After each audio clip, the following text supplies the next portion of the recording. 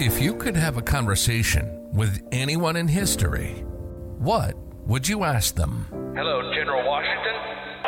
Good day, Miss Tubman. I had to know, so I decided, let's give them a call.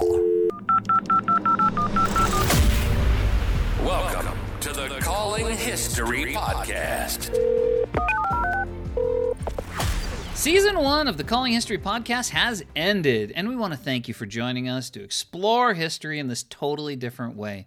We'll be taking the holidays off, and the next podcast will be January 6th.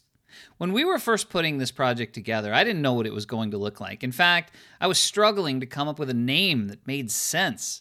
Originally, the consensus was Calling Dead People. Fortunately, we didn't settle there because that made people think that this was about ghosts, which it is certainly not. Well, now a year has passed, and we have had the most interesting experiences. I will never forget talking to Tycho Brahe and his golden nose, his drunken pet moose, and his clairvoyant dwarf.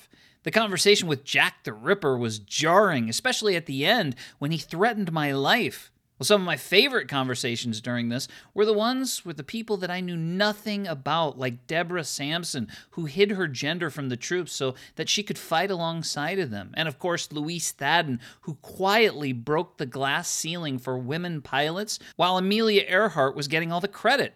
Now we have 79 episodes, this being number 80, and I am so pleased to have spoken with Washington and Roosevelt and Thoreau to find that they were exactly the people I was expecting them to be and so much more. I equally enjoyed Edgar Allan Poe, Jane Austen, and Ulysses S. Grant, because I feel when I was speaking with them like I was in the room with them. As I discovered, I had no idea who these people were.